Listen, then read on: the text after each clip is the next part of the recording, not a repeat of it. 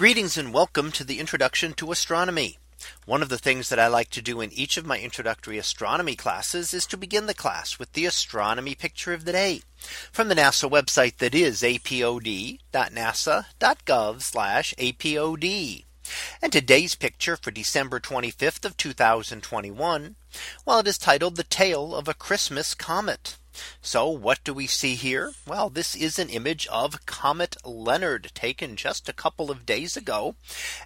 And there was a nice outburst, pushing it up to level of naked eye visibility. But it's right on the edge, and you really need a pair of binoculars or a small telescope to be able to see it well.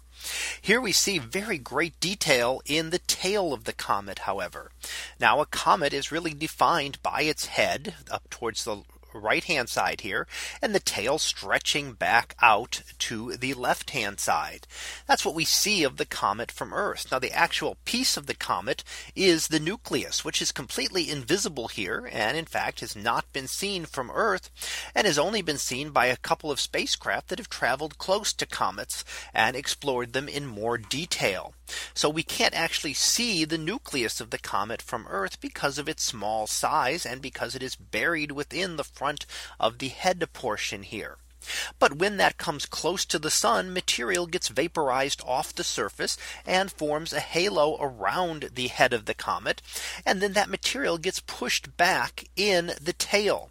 So the tail is just a very low density section of material that has been pushed off the surface there. While it spreads over a long distance, there is very little material there. And in fact, if you could travel to the tail of a comet, it would be better than a vacuum here on Earth. There are so few particles there.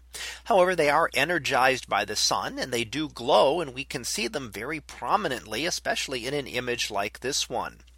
Now, Comet Leonard has completed its closest passage to Earth a couple of weeks ago and is going to head by towards now its closest approach to the sun, which will be on January 3rd. And that will be likely when it is at its most prominent overall. However, as it gets further and further from Earth, it will appear fainter to us. So we've probably, depending on exactly what happens with it, reached its best visibility, and likely over the coming weeks it will start to fade a little bit in brightness from Earth, even though it's getting closer to the sun. And then after January 3rd, it will be heading off into space again, back into the outer solar system. And comets will head back out. Some comets are periodic and will come back in again. Others make just a single trip into the inner solar system. So we're used to things like Halley's Comet, which comes back about every 76 years, and other comets that only come once. So that was our picture of the day for December 25th of 2021. It was titled The Tail of a Christmas Comet.